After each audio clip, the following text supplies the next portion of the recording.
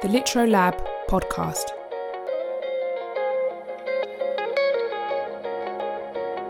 The Husband by Natasha Graham.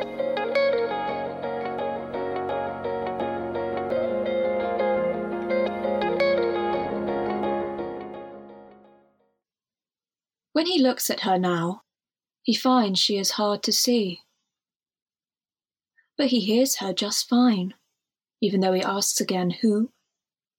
For clarification, or because his only reference is what he's seen on TV.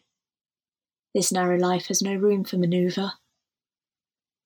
But he doesn't get it, doesn't understand, because it's a woman's name, she says again.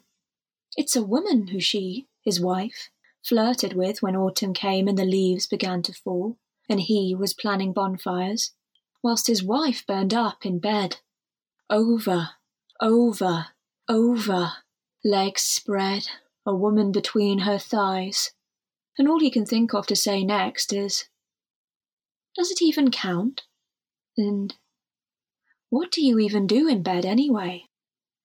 Because that's what you say when your wife comes out gay. But 3 years on and it's okay. His picture book rewritten so his wife's not gay. And Christmas comes, and New Year's Eve, and they sign cards all together to prove she didn't leave.